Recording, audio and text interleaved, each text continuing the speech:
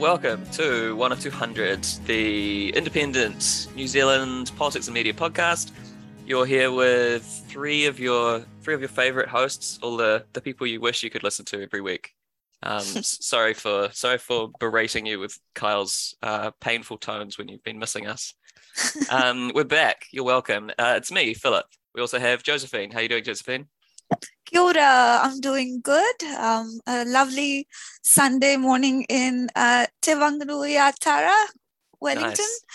Nice. It's that mythical good day. So I'm, looking forward to going outside and enjoying the sun.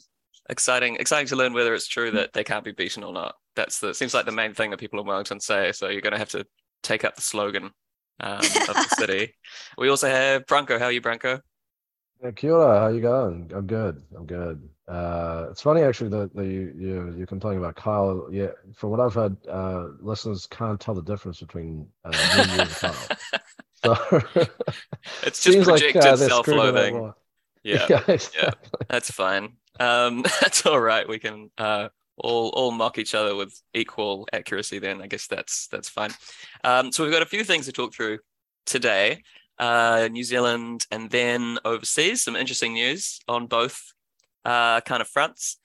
And why don't we start off with the cost of living and inflation, that favorite bugbear that everyone's coming back to. It's still one of the biggest kind of items, on the weekly news. It hits us all in the pocket. Very kitchen table kind of issue, right? It's hard to ignore. Branko, you were saying you'd been thinking about this a bit recently.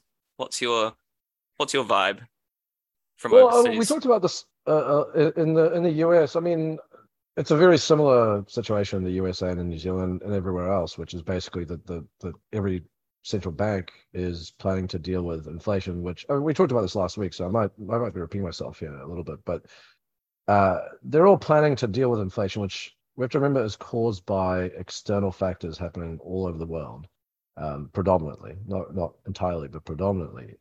And they're going to do it by putting people out of work, so they have less money.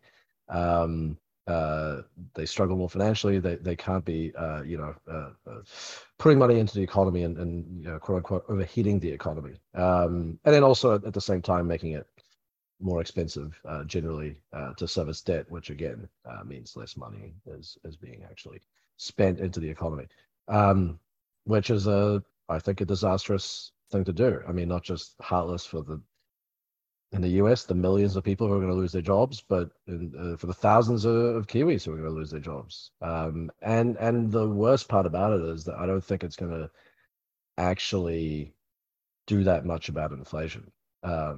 Because I mean, I was looking at the stats today.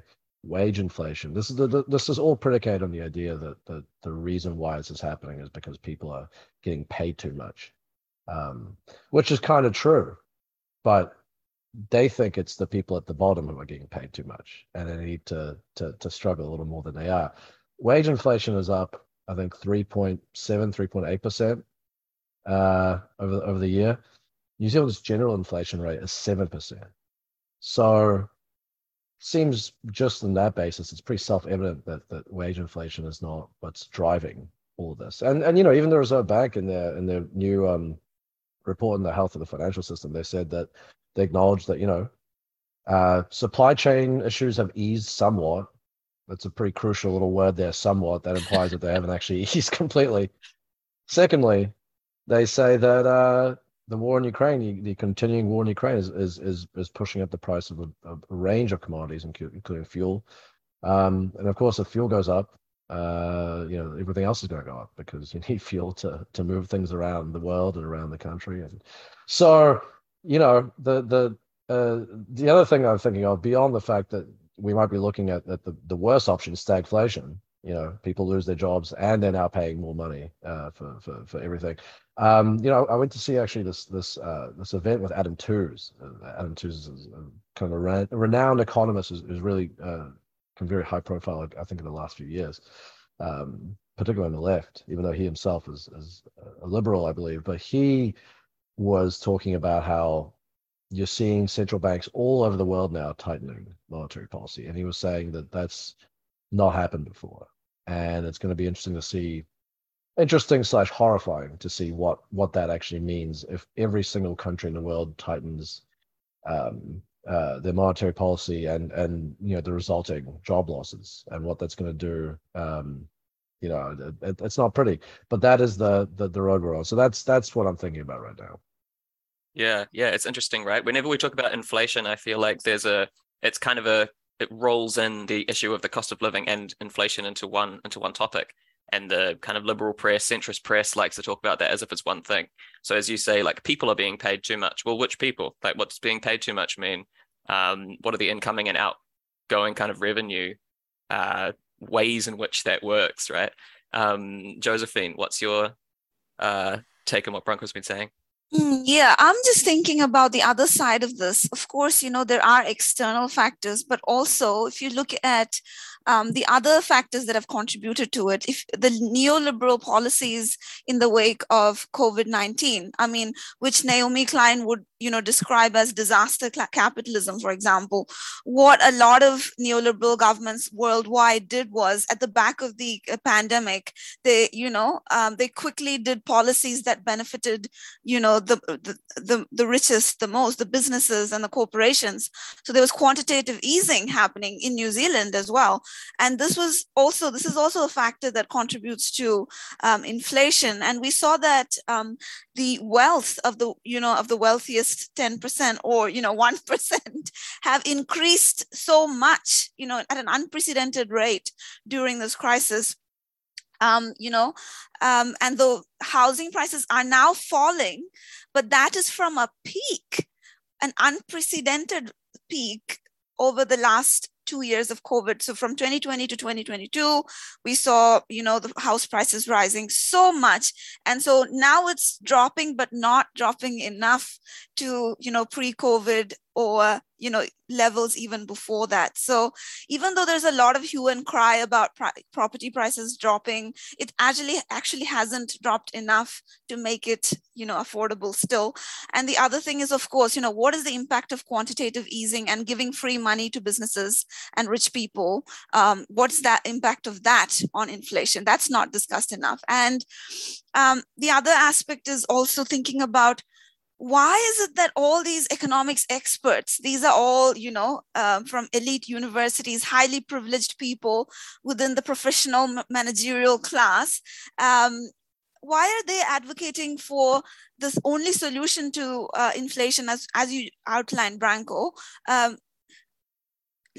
In the poor and working class people losing their jobs. Like, this is the solution to inflation that all these bank economists, like the ANZ chief economist, suggested that, and so did the reserve banks across many liberal, capitalist democracies across the world. So it just seems like there is one expendable group globally, and that is the poor and working class. And for all the pressures and all the economic distortions that we're seeing as a result of pro-wealthy policies, again and again, the poor and the working class are the victims and are the ones that face the brunt of it, while the wealth of the top 1% is ring-fenced, and it's also increasing even amidst all this crises. So that is what I'm looking at. Yeah, that's really well put. And I think that context is something we can't forget as well. Like, it's not the 90s anymore. It's not the 2000s anymore. It's not even the 2010s anymore. Like, global market kind of synchronicity between all these different parts, as Branko's saying, is going to cause a problem if everyone acts asynchronously well in a very synchronized, globalized financial world. And yeah, I think it just, in the same way as we've spoken about with the housing supply issue, I think it really showcases a kind of limitation on liberal and neoliberal imagination, that, we go back to the tried and true remedies that, Fukuyama would be perfectly happy to recognize, right? We're still at the end of history. There's no continuation of any kind of imagination in that space. We're still in a market dominated kind of set of solutions, right? We're not going, okay, who's losing their jobs? Like, why do these people need to lose their jobs? What does that mean? And digging in behind that, everything's dialing the jobs versus inflation dial one way and then pushing it back the other way. It's like first year economic stuff, right? It's quite sad. And then it sort of works the same way with tax cuts, which I think we should roll into this discussion because it's all money, right? It's all like supply of money. Is there a light at the end of the tunnel, Branko? Are we going to get extra half a block of cheese a year or something?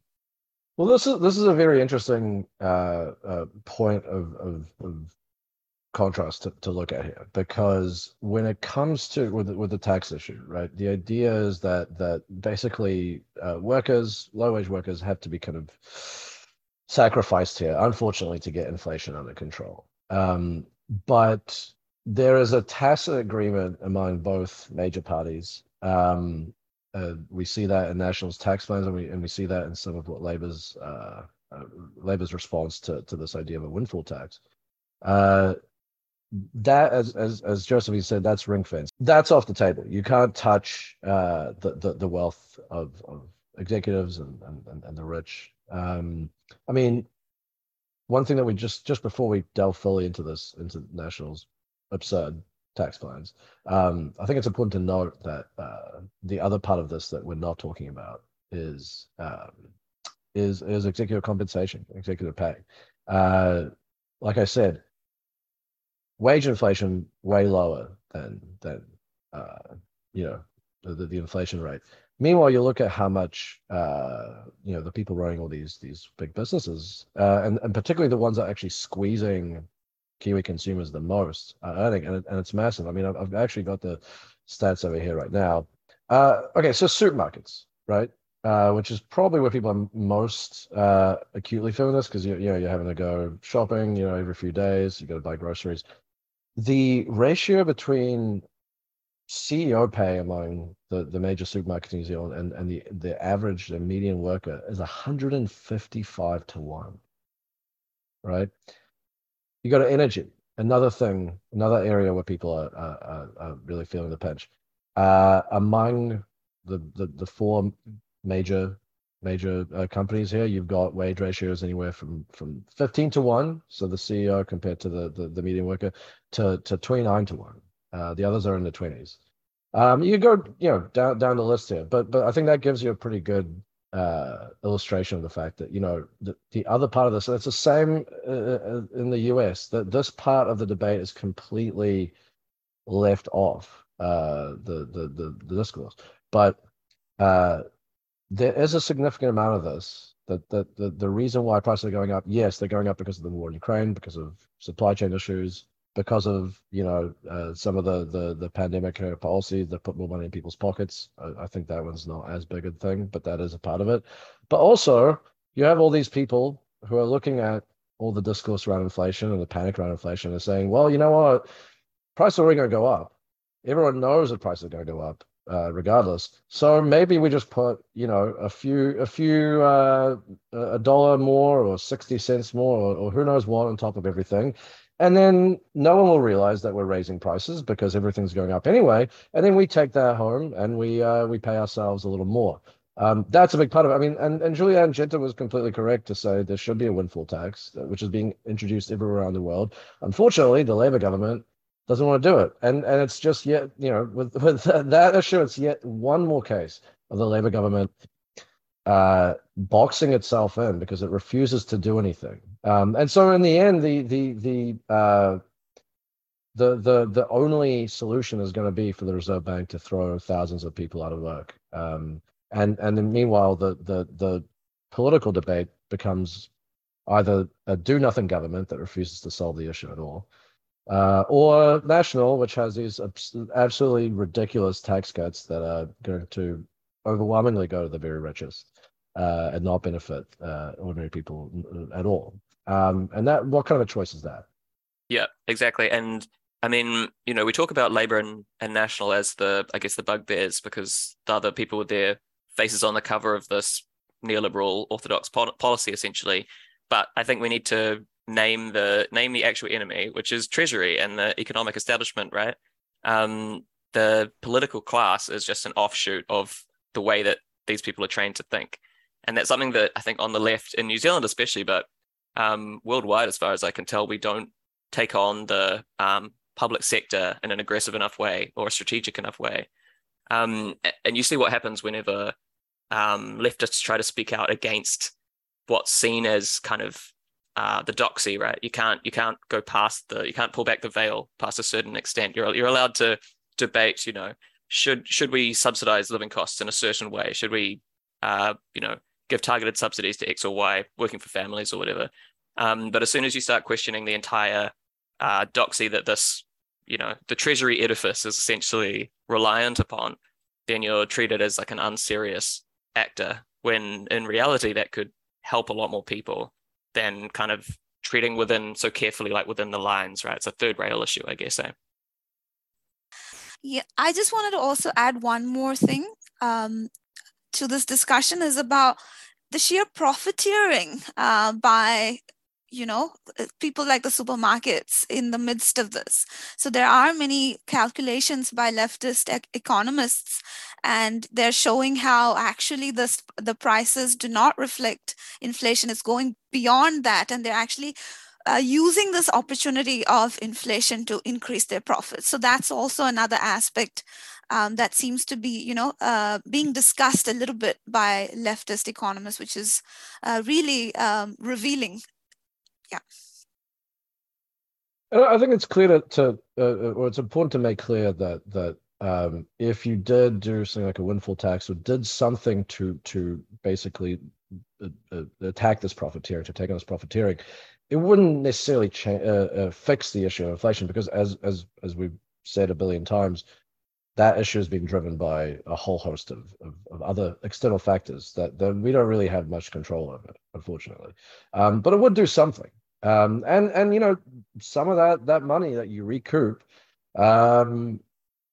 you could be used to alleviate some of the pressures that people are feeling, which are pretty immense. I mean, like, consumer credit is way up. People are borrowing, using credit cards more to try and stay afloat. The number of kids and families and cars and emergency housing is up. I was reading that even people in social housing are now, thousands more people are finding it unaffordable to even pay for that. So that really shows you the scale of the problem. Just to be a little specific on what exactly National is doing. So according to CTU's economists' analysis of their tax plan, I believe the ratio was, for every $10 of tax cuts that the highest earners would get, the lowest would get $1. And so what that means is someone, say, earning they use the example of the Prime Minister's salary, which is I think $470,000. They would get a $50,000 tax cut. Very nice. Must be very good to be the Prime Minister right about now. If National wins. By the way, it would be great for Christopher Luxon as well if he wins and gives himself a massive tax cut. But then someone earning way less, I think, would get something like a few $700 a year. I mean, that's a massive disparity. And then of course, once you do that, I think the estimate was over 3 years, eliminating the top tax bracket, which is what National wants to do, you lose $2.4 billion. And guess what? Guess what happens when the government doesn't have any more money to pay for all these services? What's National going to do? Oh, they say, well, you know what? We need to cut back everywhere else. It's too much spending everywhere else. And I'm sure the first thing they're going to go for, of course, is to find some way to go after the people on welfare. Of course, that's a long-standing bugbear for the right. So I mean, it's almost beautiful in how horrible it is. I mean, you can see it coming from a mile away, and yet yeah. What else do you say? That's why I keep like a broken record coming back to the fact that we need to talk about both inflation and the cost of living as separate and problems that can be addressed in different ways, right? Because you can address issues with the cost of living for humans without dialing down inflation significantly, right? You can make life easier for people who are currently struggling to live. Like, that's what a cost of living crisis is you're unable to pay for the basic kind of necessities of life. So I think as a strategic left project that cared about kind of working class and struggling precariat people needs to focus on that demand side of it and not just the supply side of it. So why is it that we have a cost of living, right? Where are you spending your money? As you're talking about supermarkets gouging profits, that's like a direct pocket hit The fact that the war in Ukraine is disrupting supply chains, like there's not much we can do about that in the next 5 years from New Zealand, right? At a political level, other than, urging diplomacy, blah, blah, blah. But in a direct kind of economic sense, we can alleviate people's struggle without looking at inflation as the sole cause of all these things. And again, that comes back to the idea that Treasury doesn't want us to think this way. They don't want the idea of free public housing as a right, for example, a complete game changer, or guaranteed job, guaranteed minimum incomes, broad-based kind of popular policies. Getting rid of GST, for example, would make a massive difference to cost of living. Would it do much to inflation? Probably not a huge amount. Slightly increase spending overall, but we can treat those two things as different problems. So whenever the kind of economic orthodoxy of the Nicola Willises and the Grant Robertsons rears its ugly head and they say, oh, inflation is why you can't afford to live. Well, that's part of it, but you're not solving the problem. There's plenty you could be doing to work around that, and they refuse to do it. Yeah, I mean, the biggest cost for most people is housing. And that was going up way before any of this stuff happened, and it was happening for very different reasons, and those reasons are still not really have not been fixed. Unfortunately. And thinking about housing, like 73% of landlords are planning to increase their rents this year, by the way. So this is the kind of system that we are living under. Yeah. If only there was a way to put those rents under some sort of control to prevent them from going up too much, to prevent landlords from gouging their tenants, but I can't think of anything. I don't know if you guys no, I mean, maybe before we move on, I just want to add as well, isn't it obscene that, I mean, the for decades the political discourse in New Zealand has been focused on bashing people who supposedly don't want to work and prefer to live on a measly, unlivable sum so that they don't have to have jobs, right? That's been the whole thing. And we're going to punish those people as much as possible. We're going to make life harder for the poor so that under welfare, so that they will be forced to get off their asses and go get a job, right? That's the discourse. And here we are now being told, actually, no, what has to happen is we actually have to throw people out of their jobs. We need to make sure they can work. And then, by the way, they don't go to a welfare system that we have deliberately defunded and made punitive and inadequate over decades, so that once we force them out of a job, which we have to do, I'm sorry, we have to, then they won't be able to live at all. And then we'll go back to blaming them for not for being too lazy and not wanting to go to work. I mean, just think about the Rube Goldberg machine of obscenity here that we're stuck in our discourse. All right, we're all feeling good about the New Zealand economy. Good to see. Let's roll on to the next cheery topic. Something that I don't know, Branko, how much you've been following this, but Josephine and I have been nerding out about a little bit, which is Haiti, the cheery goings on in the Western Hemisphere. Josephine, do you want to give a kind of précis of what you've seen in Haiti over the last month? Yeah, I guess, the history goes beyond the last month. We have to go back to the 19th century when, Haiti was the first, case of a revolution, successful revolution by an enslaved population against their slave masters. So that was 1804. And ever since then, Haiti has been treated as a pariah state by the West.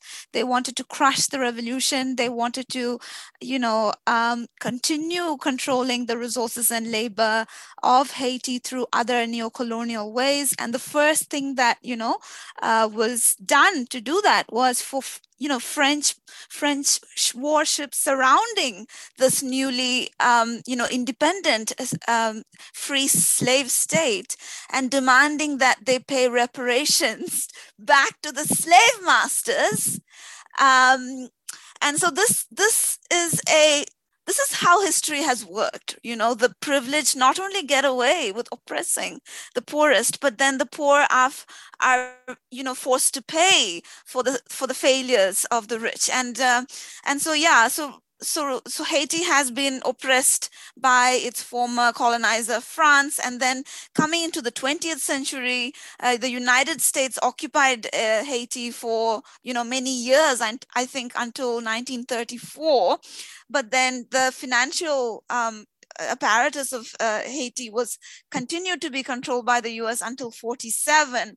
And then again and again, we see, neo-colonial imperialist interventions in Haiti. 2004, there was a US-backed coup. USA and Canada backed this coup against a social democratic leader, Jean-Bertrand Aristide, I think it's pronounced. And ever since then, there's even more instability. And then, of course, there was the Haiti, the big, earthquake in Haiti. Which year was that? I can't remember. 2010? 10, yeah, around then. Yeah. And since then, I've been noticing that there's a lot of news about abuse by international aid agencies, including Oxfam. Many of the officers of Oxfam, who were supposed to distribute medicines, were demanding sex in exchange of medicine. So there was a lot of abuse of power, considering the huge power difference between the aid agencies and the local population. And so it's a question, it's been a saga of non-stop neo-colonial violence in Haiti, and Haiti has not been able to practice in a sovereign country should. And this is the case not only of Haiti, it's the case of many countries across the world, including a country where I used to live, Zimbabwe, which after gaining independence in 1980 was put under sanctions by its former colonizers. So this is a story of multiple countries across the world. And in the West, when we analyze the unrest and the instability and the poverty in these countries, we generally just say it's a failed state, the leaders are corrupt, they need to be more liberal capitalist in order to develop themselves. But actually, when you see it, especially the example of Haiti, it was actually institutions like IMF and World Bank in the United States implementing their austerity and neoliberal capitalist reforms that led to the downfall of this country. And what's the worst aspect of Haiti is right now, of course, there's a lot of instability going on with the the ex-president who was assassinated, and there are implications that suggest the West had a hand in this. And currently the leader is not recognized by the people. He was I think put in power with the support of Western states like Canada and the USA, and there's a lot of protests against the current unelected leadership. But what we are seeing is the West is supporting that puppet leader over there. And, there's a food crisis, there's a fuel crisis. So yeah, Haitians are under turmoil at the moment. And the worst thing is, if you look at the United States borders, there's an increased influx of Haitian refugees, but Joe Biden's administration has actually been trying to send them back to Haiti rather than trying to support, the victims of US imperialism in Haiti. So these are, in a nutshell, what's happening there. Yeah, thanks, Josephine. That's right. You have to contextualize it because, as you say, Haiti has been this kind of staging ground for US imperialism for centuries. It's gone on forever, right? As long as Haiti's been an option on the table. And it's really useful, it's really instructive, I think, to pay attention to countries like Haiti, because as you say, it's like a full frontal attack on a country that's trying to exist as a sovereign state in all these different parallel ways, right? You have direct military intervention over and over again, and coups, political violence, instability, economic intervention, economic neocolonialism from the IMF, the World Bank, over years and years and years, instructed, by various extents, by different actors. But you also have political lawfare, essentially, from the UN, it shows the worst depredations of the concept of liberal international, humanitarian intervention, if you want to call it that, or whatever kind of conception of that you sort of think about. Because, as you say, we've seen these aid organizations and soldiers that were UN sanctioned through Chapter 7, which is kind of, the darling of the international liberal kind of centre left, right? That's the people we're sort of trained to think of as the good guys, compared to it's not America unilaterally invading Iraq, right? It's a UN sanctioned diplomatic mission initially that was increasingly militarized over time, and they were just as bad as the worst kind of egregious crimes against humanity as any other kind of invasion has been. They dumped fecal matter in water sources, and tens of thousands of Haitians died of cholera. They introduced cholera to the country. There was widespread kind of sexual abuse and rape of young, teenagers and young girls and young boys over a long period of time. There's a statue in Haiti, and it has a plaque that's to the victims of the kind imperialists, basically, right? And there's skulls on this thing. Tens of thousands of people in a small, incredibly impoverished country. Yeah. So it's not hard to see why there's widespread disgust and feeling of real defensive repellence against the idea of US imperialism in that nation. And then more recently, what's sort of put this in the news a little bit more has been not the protests that, as you say, have been going on for a long time against an unelected leader, extremely unpopular, unelected right-wing puppet of the US leader. The protests are about another attempt by the IMF to remove subsidies from fuel in a country that's entirely reliant on it to move their goods around, and they don't have their minimum wages so low, which, small point here, WikiLeaks released some years ago that the US had directly intervened to make sure that Haiti kept their minimum wage low so that they could continue to exploit their flow of goods against, the will of the people. Apparently, intervention's good when it helps the US, right? Meddling, you might say, meddling in another nation's sovereign affairs. So they can't afford it, and these protests have been going on for a long time, but are now being referred to as gang violence, and there is a lot of gang violence, right? We're not denying that there's brutal kind of gang attacks, and there's a disturbing amount of very high-powered weapons in the hands of people who shouldn't have them. But the response of the UN and the kind of liberal intelligentsia has been to target the people who now have the weapons. There's been UN sanctions on the gangs themselves, the specific gang members and leaders of the gang. These people, for the most part, don't have passports, they're not leaving their towns where they live. They're implementing very cruel, violent kind of, enclaves of kind of populist outbreaks of stochastic violence, but it's not, you're not going to do anything by doing that. It looks good to do that, these kind of targeted sanctions. But if you're going to talk about the actual flow of weapons into the country, you have to start targeting rich people, and that apparently is beyond the pale. I think one thing to note, we've talked a lot on this podcast about the ripple effects and the unintended consequences of military solutions, and why, sometimes when you are faced with a series of very bad and unappealing options, there often isn't really a good one, and you have to find the one that's going to be least destructive in the long term. Haiti's kind of a good example of that, because it's such a mess, because the last president who was assassinated, because he wouldn't have an election, the guy who replaced him was actually seen in the US as kind of, this would be a good solution. I'm not saying that they orchestrated this. I don't think there's evidence that they orchestrated it. But the former ambassador to Haiti did tell Congress, the best thing that would happen now is if we can put him aside, and then if we go with a prime minister and sort of work with the prime minister to try and make stability happen.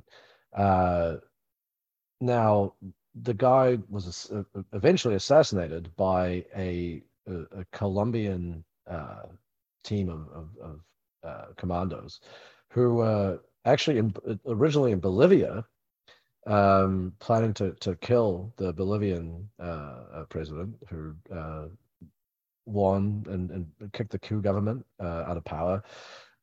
They were trained in the US. They were trained in the US as part of long-standing partnership between the United States and Colombia, where basically the United States would train these soldiers and forces to basically crack down on gang crime and to prevent immigration. That was sort of the solution to waves of migration. If we just arm and train people to terrorize the local populations, then they'll stop people from they'll stop all these criminals and stuff from pushing people away. But unfortunately, they became as bad, if not worse, than the criminals. And then to boot, not only that, but the training that they got allowed them to then go off around the world and plan to assassinate various leaders, including in Bolivia and Haiti, as we're seeing now. On top of that, the New York Times report, I think it was last year, in this big long report about the assassination plan, and this was buried in the 29th paragraph of the piece. One of the people involved in the assassinations admitted that the reason that they went ahead with it, or part of the reason they went ahead with it, was because they got word that the US was okay with it. Again, because their thinking was, well, who cares? This guy is doing a terrible job. He's not particularly democratic. If we get rid of him, and then we can work with this guy, and then things will be better. But in fact, they're not better. And I mean, part of the reason why these gangs are blocking this fuel depot and causing all this havoc, one of the demands is that they want the guy in power now, the prime minister, who took over from the assassinated president, to step down. So I mean, there's not really any good solution here, but I think we're starting to get I hope people are starting to get a sense of just how complicated and messy the situation is, and every attempt to solve it via some heavy-handed measure just leads to longer term and worse repercussions that we couldn't have predicted at first. I don't know if that would happen if UN troops were sent in. But it very well could. I mean, I think one of you guys mentioned, I mean, one of the things that UN peacekeepers did in Haiti when they were stationed there before was there was a massive child sex abuse scandal. And I mean, there's also child sex abuse happening by these gangs as well as a series of other stomach-churning crimes. So, it's not like that's any better either, but it's not a moral off. That's the problem, right? Is that the way it's being reported is as if you can tally up what's bad in one place and what's bad in a different place, and have some kind of grotesque kind of like crime stack, and then the one that's lower is the solution that we should endorse. Like the New York Times and Washington Post openly saying the US should basically invade Haiti at the request, at the quote unquote, that's the will of the Haitian people. I don't see any polls to say that's the case, and I'm willing to bet that that's not the will of the Haitian people. But that doesn't matter, right? That's liberal internationalism for you. You can kind of take whatever will, find a Haitian who agrees with you, and that becomes the identity of the people you're trying to speak for. But to bring it like right up to date, the US isn't, and now that China and Russia don't seem on board, the Security Council's not likely to authorize, UN direct kind of intervention. But the US seems to want to use the Global Fragilities Act that Trump signed in 18 or 19, I think 2019, to do a kind of quote unquote regional solution. So the idea of that was like unstable local countries could work together in the Western Hemisphere to solve regional problems. And the irony of the US and Mexico telling Haiti they have a gang problem shouldn't be lost on anyone, right? After deliberate construction and fanning the flames of narco gangs in Mexico for so long. And it seems like the US really wants Canada to do its dirty work for it, but I don't see any sign of that on the horizon, thank goodness. I think, at the end of it, we must always remember that Haiti has been punished ever since that revolution. And, this is an interesting theme across the world where wherever the poor and working class, the enslaved rise up against, the powers that be, they strike back, the empire strikes back, and they want to continue exploiting the resources and labor. So the counter-revolutionary forces, something that we need to keep an eye out on. And just imagine, United States especially had an interest to crush the Haitian Revolution, because in 1804, as we all know, slavery was still alive and thriving in the United States. And in many colonies of, Western European countries.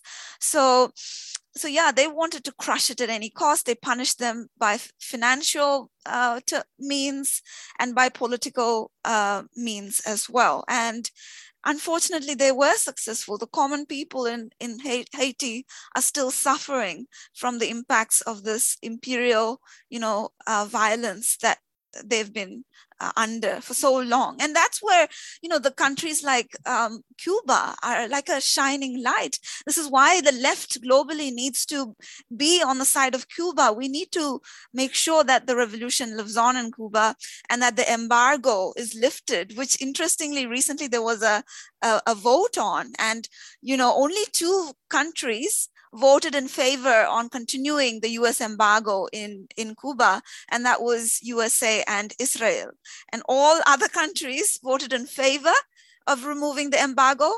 And there were 2 countries that abstained. One was, Bolsonaro's Brazil, and the other one was Ukraine, which is interesting. I'm not going to comment on that further. Yeah, absolutely. It's yeah, I find the kind of, I guess they call it the Western Hemisphere, that kind of the Latin American states kind of block as really kind of, it's often the canary in the coal mine, I think, for global affairs and the way that states are kind of relating to each other. Because for some reason, the US in particular feels that they can take the gloves off when it's in their backyard. There's no need to hide the degree to which they want to control other states' affairs. They've actively caused 2 coups in Haiti within 30 years of each other, like non-stop violence that they've fanned the flames of, economic sanctions and pressure, etc.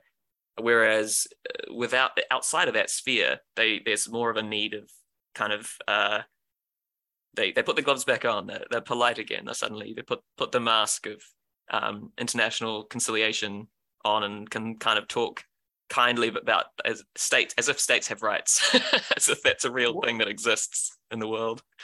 Well, speaking of that region and Bolsonaro's Brazil, we should end on something actually kind of good and maybe even hopeful, because it's not Bolsonaro's Brazil anymore. Technically, it is until Lula is inaugurated, but of course, Bolsonaro lost the Brazilian election, and thank God he did. What's happening in Brazil is not just holds huge stakes for people in Brazil, but for the rest of us, given the fact that the Amazon rainforest sits right in that country and was being eviscerated by Bolsonaro, and who I'm sure is planning to continue as a sultanate down the line. But he lost in a very, very narrow election, which is shocking and to some extent depressing. That someone as incompetent and horrifying as Bolsonaro was able to come within, I think, 1.8 percentage points of Lula, who did leave office with a, I think, 80 something percent approval rating. But I guess it shows you how much Brazil has changed. It probably speaks to some of the stuff. I'd encourage everyone to listen to my interview with Sabrina Fernandez about the Brazilian election that we put out shortly before it happened. But Bolsonaro really pulled out all the stops. He was froze spending in public health and education so that he could divvy out money to the poor, which isn't a bad thing, of course, but he was doing it in a not very smart and a competent way, and doing it as a election bribe, basically. At the same time, I think the other thing to note is that the Brazil's Federal Highway Police, whose head is a Bolsonaro supporter, actually on the day of the election embarked on what at first seemed like the beginning of a coup. And I think effectively kind of was one. They were trying to suppress the vote. And I think they probably did succeed to some extent. We'll never know what to what extent they managed to. But they set up roadblocks and checkpoints overwhelmingly in the parts of the country that are most likely to vote for Lula and PT. There were huge traffic jams, huge delays. People eventually got to vote, but who knows how many people, looked at the traffic and said, "Oh, Jesus Christ, well, I'm not bothering." Um, uh, and they actually had to get off-duty officers to come in because this was such a massive operation. They had to get off-duty officers to come in to do it. It didn't work ultimately. But I think Lula ended up losing in every region of the country except for the Northeast. So that shows you. I'm sure it had an impact. I'm sure it wasn't the only reason that it was that close, but certainly it was a big part of the reason. But again, the most important thing is, despite all of that, Lula has won. And there's an enormous amount of challenges ahead.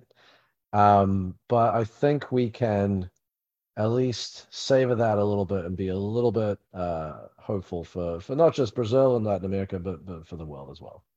Yay, I agree. I mean, Lula won. And I remember when he first became president, and that was when, I was getting into politics in India and I was reading about him. And he was one of the, leaders when BRICS, first came into being.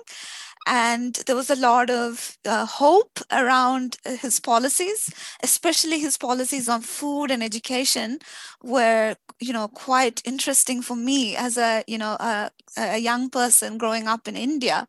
And so to see the resurgence of Lula after all that, the powers that be in Brazil and their collaborators in the West have tried to crush him, he has come back. And, the democratic will of the people, like you say, even though it was suppressed, it might have been suppressed to some extent, has come out, and Lula has won. So that is really something that is, worth celebrating. For leftists across the world, and look at the entire political map of Latin America right now. There is a red wave. So many countries have recently moved towards the left. So hopefully they can work in tandem with each other.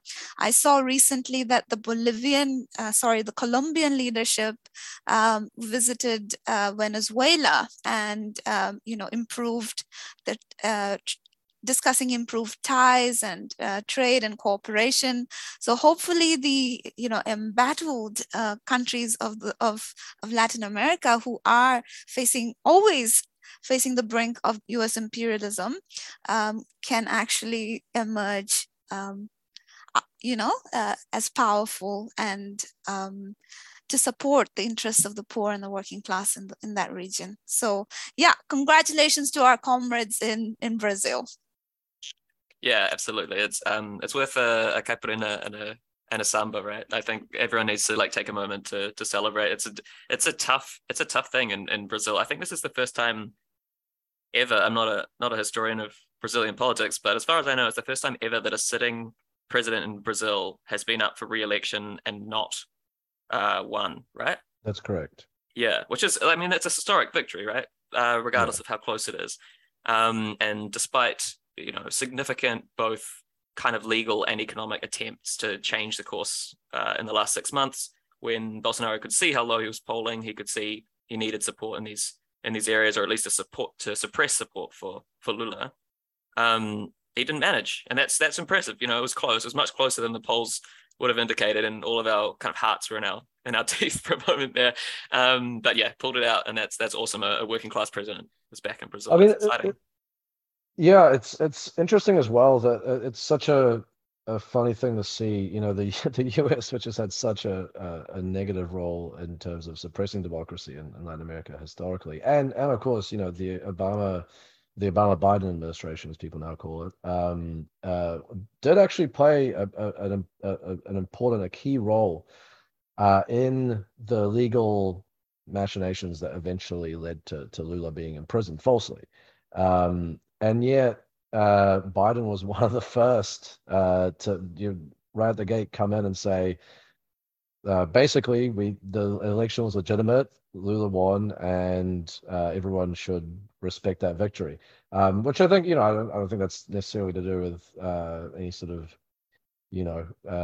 some sort of righteousness on their part. I think it would look very awkward if you're on the one hand making your entire election pitch and very much your entire political pitch in general about defending democracy and defending it from those who would deny elections, and then you come out on the side of the guy who was trying to do the exact same thing that Trump did against Biden. It would look very awkward. Very awkward also in the whole foreign policy formulation of democracies versus autocracies that Biden's doing. But nonetheless, it's an important shift, I think, that even the Democrats are now willing to do this. Remember, it was the Obama administration also that put its thumb on the scale to in favor of the coup in Honduras, which was incredibly destructive in that country.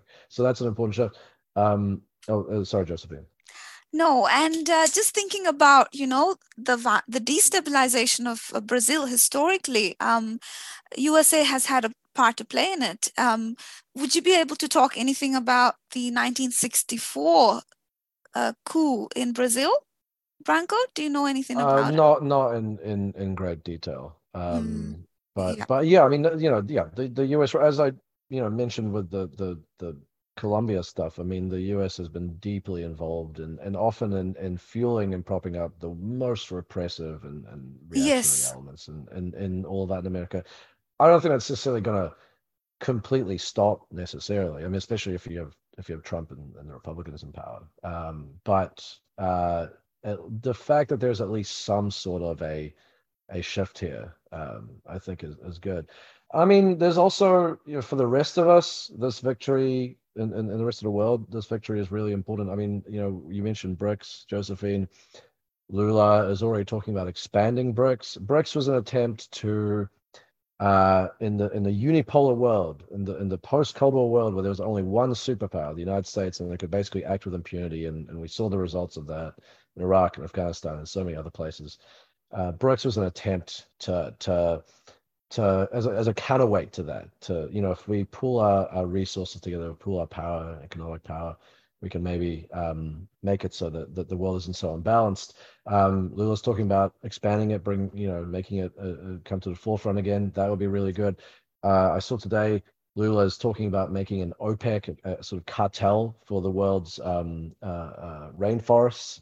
So not just the Amazon, but the rainforest in the Congo and in Indonesia. Those are the two countries right now that he's talking about. There could be more that come in. Obviously, we have these other left of center governments in Latin America. That will be huge. I mean, because those rainforests, again, they may be located in these countries, but they are crucial for all of us, for life on Earth to continue. Lula's talking about making a Latin American currency, which will be really important. One of the core factors behind the way the US has dominated the world, and I think in very unhealthy ways, or I should say the US government, has been through the US dollar's role as a reserve currency. That's been weakening over the past decades. It's kind of a little bit accelerated because of the Ukraine war and the US-led sanctions that led a lot of countries to go, oh shit, this we're just kind of sitting ducks here. So any attempt, if the Latin American currency actually works out, I mean, that could be really important to basically moving things away from that as well. On that point, I just want to, bring attention to Hugo Chavez, who also suggested, a Bolivarian currency for Latin America. And, the result, of course, and among his other policy suggestions was nationalization of Venezuela's, huge petroleum resources, which led to the imposition of sanctions on Venezuela, which hit the poor and working class there the most. And we're continuing to see the impacts of USA's sanctions on Venezuela. So again, whenever we hear about any analysis of Venezuela from the West, they never account for the impact of US imperialism on that country either. So this is a continuing story across Latin America. But, I just want to also just mention how so many countries, there is a huge leftist tradition in Latin America. So there's huge, powerful working class movements across Latin America. And the left won in multiple countries in recent years, in Honduras in 2021, in Nicaragua 2021, Peru 2021, Pedro Castillo, Bolivia, Luis Acre in 2020, Chile got in 2021, Gabriel Boric, and Colombia, Gustavo Petro in 2022. And finally, we're talking about Brazil. So it's a red wave. I just wanted to remind everyone that there's a huge working class movement and leftist tradition in Latin America that has been, eclipsed by imperialist powers that support the bourgeoisie there to derail, like you mentioned, Branko, the democratic socialist movements in these countries. Yeah, I mean, the hope is basically with Lula coming in and some of these pink tie governments, even if Lula's frustrated on the domestic side, which he will be because PT doesn't have a huge presence in Congress, and actually Bolsonaro's party is horrifyingly has the most seats, which is not an enormous amount of seats in Brazil's pretty fragmented system, but it does have the most. But even if he's frustrated on that side, there could still be things that he can do on foreign policy and geopolitically, and I mean that'll be good for the region. It'll be good for Brazil for sure. Also be good for the rest of us. So I think that's something to be optimistic about. There is some sign that he may not be quite as he'll have challenges, but it may not be quite the US style political warfare, the use of kind of what word am I looking for? Gumming up the work of government basically to sabotage Lula. Already actually a number of kind of Bolsonaro allies have suggested that they would work with Lula for a constitutional amendment to sort of give him flexibility on spending. It seems like Lula, from some of the reports I've seen, is negotiating around the next budget, which is highly unusual. He's not even the president yet.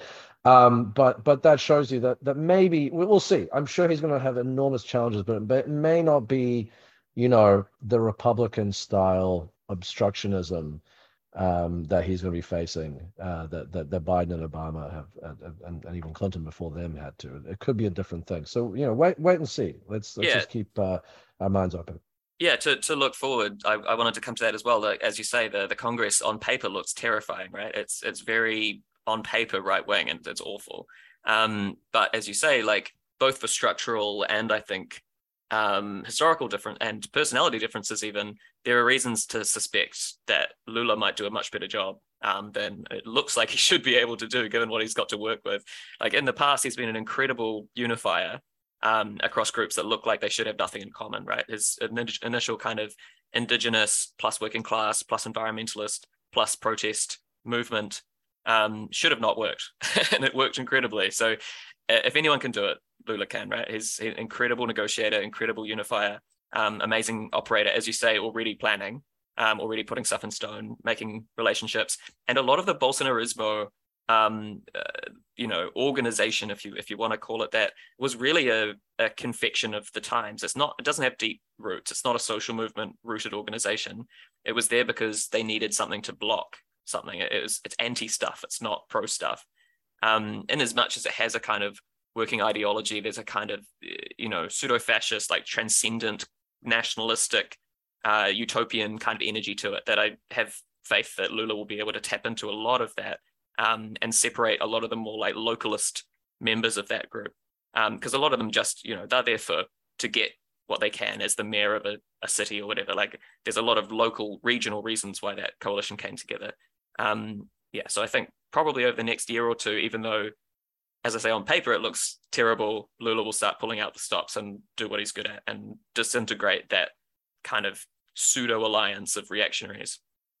Yeah, I mean, they interestingly, one of the reasons why Bolsonaro might not end up trying anything, I'm saying might, because the man is not the most level-headed of people, to say the least, is because his allies actually, they did very well in the election, and they're like, hey, don't screw this up for us. Don't do something crazy so that that jeopardizes this thing that we legitimately were able to do. So see, there's a great Lula quote. I think it was from when he won the presidency. I'm not totally sure when, but it was from his initial run in politics, and he said, if Jesus came to Rio, he would have to make a deal with Judas. Basically gives you an idea of how difficult difficult Brazilian politics is, but also gives you a sense of how it is possible to make deals, and it is possible to rise above some of this political rancor, and let's hope it does, for the sake of Brazil and for the sake of the rest of us. Yeah, I think that's a wonderful note to end on. Uplifting at the end. That's a nice change. Good job on 200. Yeah, we don't always the most dying embers of your dreams. It's a lie aspirational. Will you die keeping your glass half full? The relentless routines. But it is like dying embers of your dreams. It's a lie aspirational. Will you die keeping your glass half full? Incredible. Something to celebrate. You don't hate your nation. You hate nationalism. You don't hate your nation. You hate nationalism. So much. Happy day. No, you don't hate Mondays. You hate capitalism. All your listens, all your shares, all your likes. Oh, you don't hate Mondays. No. And if you don't have any dollars to spare, that's completely fine. Most of us don't. Tell a friend about us. Pay us back through sharing with people who maybe find what we're saying interesting. Maybe they don't. That's okay as well. Spread the word. Spread the 1 or 200 vibes around Aotearoa and around the world. We appreciate it. And we'll see you next week.